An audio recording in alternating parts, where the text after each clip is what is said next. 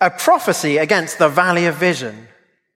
What troubles you now that you've all gone up on the roofs? You town so full of commotion, you city of tumult and revelry. Your slain were not killed by the sword, nor did they die in battle.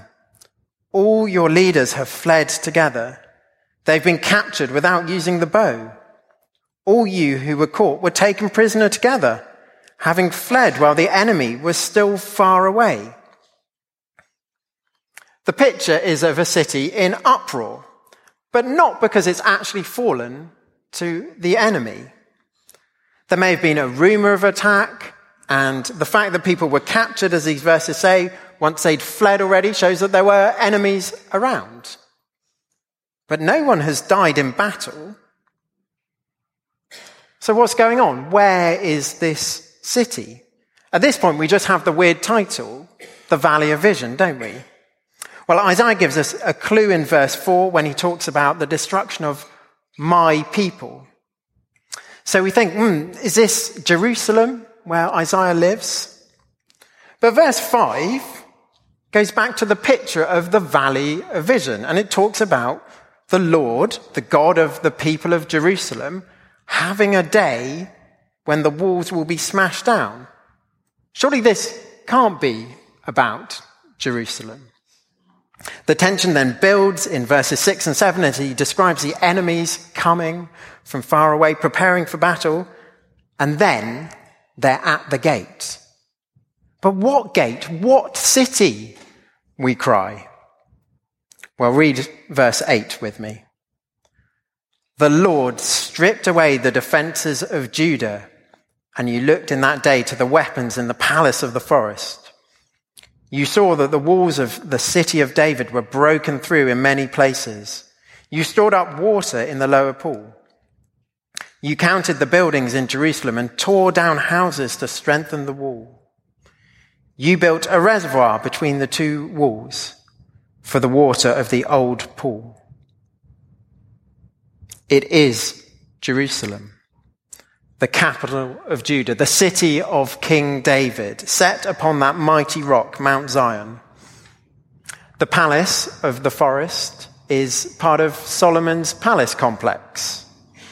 The lower pool was part of the water system that King Hezekiah remodeled to make Jerusalem more secure. That's what verse 11 is talking about. And finally, verse 10, look at that again. We have Jerusalem named clearly as we see the walls being strengthened. The Valley of Vision turns out to be an ironic title. The hill of Jerusalem has become a valley. Instead of giving a perfect view of the countryside around, there is no vision at all. They see nothing. Here's the point of Isaiah's little geography lesson about Jerusalem. The city is in panic. Some people have fled already. There is an enemy on the way. And so everyone who is left is looking to things that they think will bring them security. In this case, we have the 3 W's. So verse 8, we have weapons. Verse 9 and verse 11, it's water that they think will bring security. And verse 10, it's the walls. It's hardly surprising. Jerusalem was a very secure city. King Ahaz did care about the water supply. Back in chapter 7, we find him inspecting an aqueduct when the city is threatened. By the time that chapter 22 was written, Hezekiah had upgraded that system to make it even better. But God still says, how foolish. Have a look at the end of verse 11. But you did not look to the one who made it, or have regard for the one who planned it long ago. They have not trusted the God who made the water and the rock. The one who, verse 12, names as the Lord Almighty. That means something like the one who was and is to come, the God of heaven's armies. He is the one they can trust. But panic continues. There's fatalism in verse 13. Instead of repenting and turning to God, they say, "Let us eat and drink, for tomorrow we die." They have no hope, and so they think they should just have one last party. But verse 14 is the verdict. Judgment will come. Now, whether the people's panic caused the leaders to panic or it was the other way round, verses 15 to 19 are a vivid illustration of what is going on. Shebna, named there in verse 15, is like the prime minister, and so he should have been rallying the troops, checking the walls, and most of all, getting people to call out to the Lord. But verse 16, where do we find him? Preparing his own grave, because he has no hope. And so the Lord judges him and rejects him, as we see in 17 to 19. Shebna is then replaced by Eliakim, verse 20. You can check out chapter 36, verse 3 to see that this does happen. And it all looks good for a while in those verses, doesn't it? Eliakim seems to have taken on the mantle of kingship. That's what verses 21 to 22 are about. And 23 to 24 seems to be a great relief. He's going to have a seat, a firm place. He's going to be a peg, firmly secured. It all looks good. But then it comes crashing down, literally. Verse 25, the peg will give way. Over the course of this series in Isaiah, we're going to continue to think about the reasons we're tempted to forget about God and the things that we're tempted to trust in instead of him. Here, I want us to think about leaders. So in verses 15 to 25, we have these two leaders, and we see God's warning not to put our trust in leaders. We have Shebna, who is self-interested, and Eliakim, who just cannot bear the weight. They serve as a warning to us. The theologian Calvin said this: "They who rule unjustly and incompetently have been raised up by God to punish the wickedness of the people." Bad leaders are a warning to us. We live in an age where leaders still matter to us. We want someone to come in from the outside and fix stuff. We want our political leaders to fix the cost of living crisis and the environmental crisis. We want our church leaders to stop the rot in the Church of England or to end homelessness. Now, it would be great, really great, if all those things happened. But we cannot leave it to our leaders ignoring the God who truly rules. Now, Shebna and Eliakim may have been good at their jobs, just as many of our political and church leaders are good at theirs. But they were incapable of fixing Jerusalem's problems through a lack of trust or through sheer finiteness.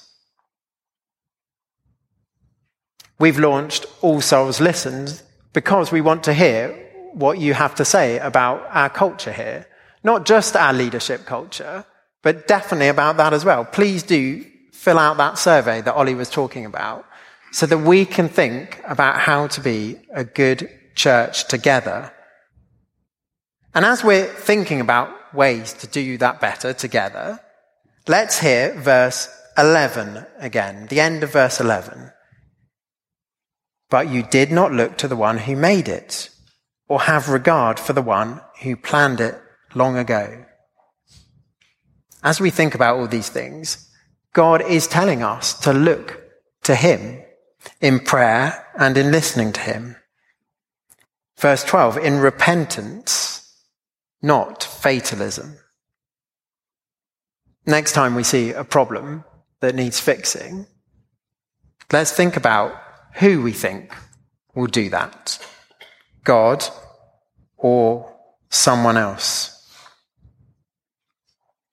This is a portrait of a city in panic. And none of the places of security that they look for will be any good. Military or political. Weapons or water or leaders. None of those things will work. Remember God saying to Ahaz that we saw last week, if you do not stand firm in your faith, you will not stand at all.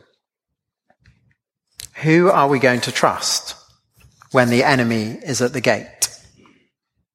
If you don't think that you know the answer to that question, then a reminder that Life Explored starts tomorrow. A really good question to ask. Who are we going to trust when the enemy is at the gate? Now, the question that we need to ask next is, how have they got themselves into this kind of panic? Remember, if you can, that chapters 13 to 20 that have come before talk about all of Judah's enemies falling.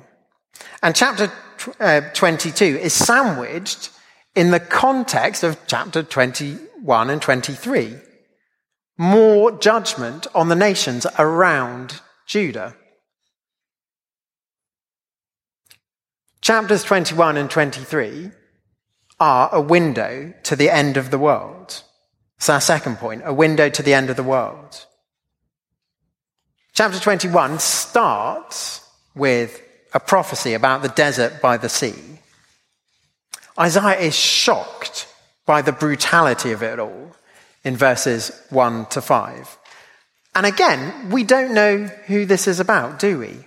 The tension builds as Isaiah sets a watchman to look out for news. But then verse 9, we find out Babylon has fallen. In verses 11 and 12 and 13 to 16, we have these two short prophecies about Edom and Arabia. The outcome for Edom is uncertain, but it's certainly not hopeful. Arabia will fall very quickly.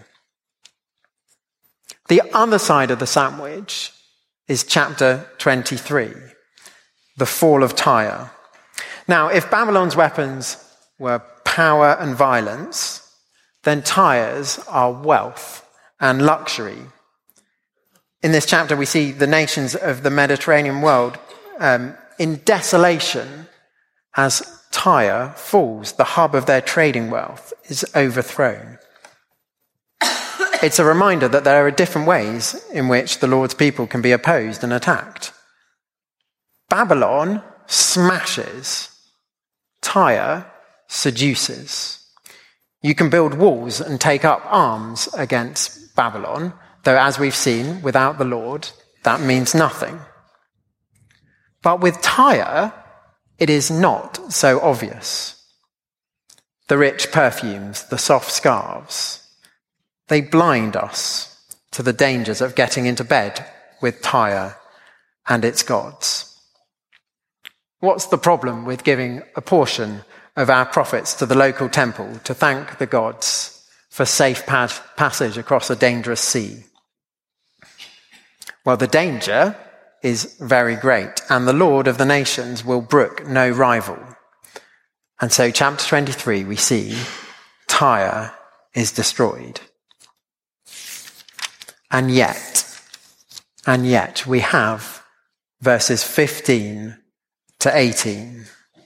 Come with me to those, the end of chapter 23, verse 15.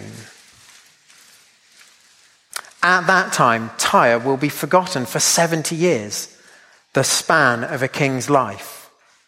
But at the end of these 70 years, it will happen to Tyre as in the song of the prostitute. Take up a harp, walk through the city, you forgotten prostitute. Play the harp well, sing many a song, so that you will be remembered. At the end of 70 years, the Lord will deal with Tyre. She will return to her lucrative prostitution and will ply her trade with all the kingdoms on the face of the earth. Yet her profit and her earnings will be set apart for the Lord.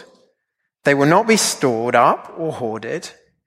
Her profits will go to those who live before the Lord for abundant food and fine clothes. There will be a day when the prophet of Tyre will enrich God's people. It's extraordinary stuff, but it really does fit in with Isaiah's overall message and the message of the Bible. God is the God of the nations, and he will bring them into his blessing. Psalm 82 verse 8 puts it like this: "Rise up, O God, judge the earth, for all the nations are your inheritance."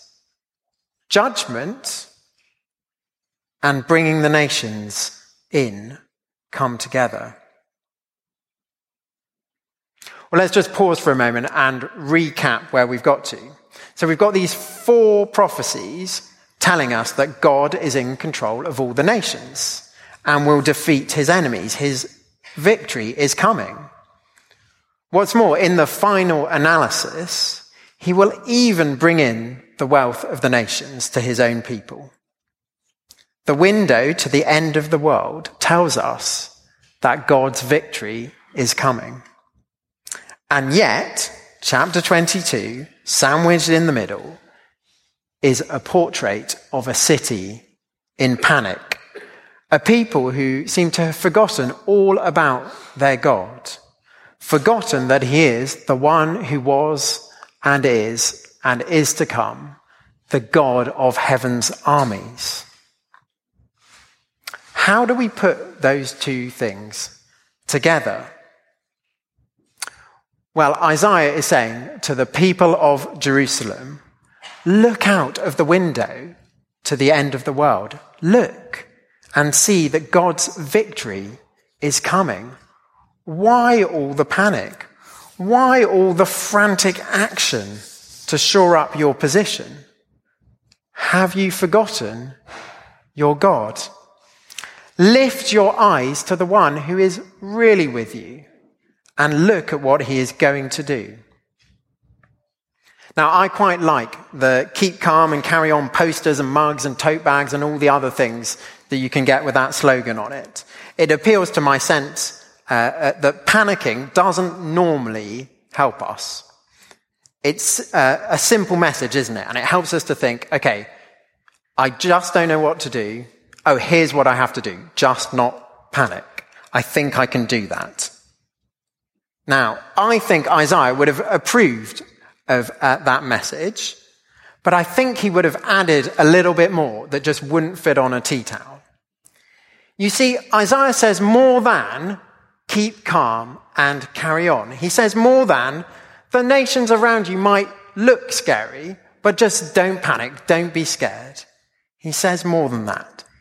He tells God's people why they don't need to be scared or to panic.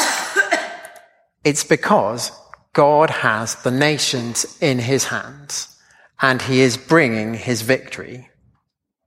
God's victory is coming. Now, we are not in the same position as the people in Jerusalem in the Old Testament. The church is not a nation state with other nation states around us trying to destroy us by military might. So we have to take an extra step to work out what it means for us here and now. And in some ways today, that's not as hard as it sometimes is, because the New Testament does that step for us. About 800 years after Isaiah lived, John wrote Revelation. And in chapters 17 to 22, right at the end of the Bible, he picks up these pictures from Isaiah to talk about God's ultimate victory. In Revelation chapter 17, we read of Babylon as the mother of prostitutes and of the abominations of the earth. John then combines the language about Babylon and Tyre, the tyrant and the trader, the power and prostitution. He uses that language to describe the city opposed to the people of God, oppressing God's people. God's people were under immense pressure then too. They were even dying for following Jesus. But then the cry goes up, fallen, fallen is Babylon the Great. It's a deliberate echo of chapter 21, verse 9 of Isaiah. It's the cause of much weeping for many, but also great, great rejoicing in heaven, a celebration which spills over into the wedding feast of the Lamb, the culmination of all history. That is the extra detail that we get to see when we look through that window to the end of the world. We see Jesus' place in it. We see the victory of the Lamb, Jesus, the King of Kings. The New Jerusalem that we get to see at the end of Revelation, coming in the wake of the fall of Babylon, will be a place where the kings of the earth bring in their riches to bless God's people. Remember, that's what God said about Tyre at the end of chapter 23. The message of Isaiah 21 to 23 is the message of Revelation, which is the message to us today too. The people of Jerusalem were surrounded by enemies, and they were panicking about how they would survive. The Christians that John was writing to were under severe pressure and trials of many kinds.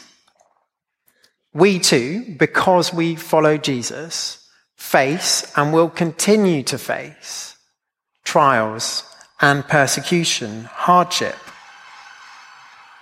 But Isaiah says God's victory is coming. There is no need to panic. We can take up the weapons, strengthen the wall, and see to the water supply. We can do those things as long as we are looking first and foremost to the one who made them, seeing them all as God-given gifts to help us to hold on until Jesus' ultimate victory, a victory that has been won by his death on the cross and his resurrection to new life. God also gives us leaders whom we can trust, but we mustn't put our faith in them. Now, that might sound like a subtle distinction, but it's an important one, isn't it? We can remember that Jesus is now the one who has the keys to the house of David. He is the peg on whom all the weight of sin and shame has been placed. It did snap him, but not ultimately as he rose to victory. We can put our faith in him to lead us to victory on his great and final day. So in these chapters, we've seen a portrait of a city in panic in the context of God's utter control of the nations. Brothers and sisters, let's peer again this week through that window to the end of the world and see the great and final day of Jesus, his ultimate victory. And looking through that window, let's hold on to the hope that we have in him. Let's pray.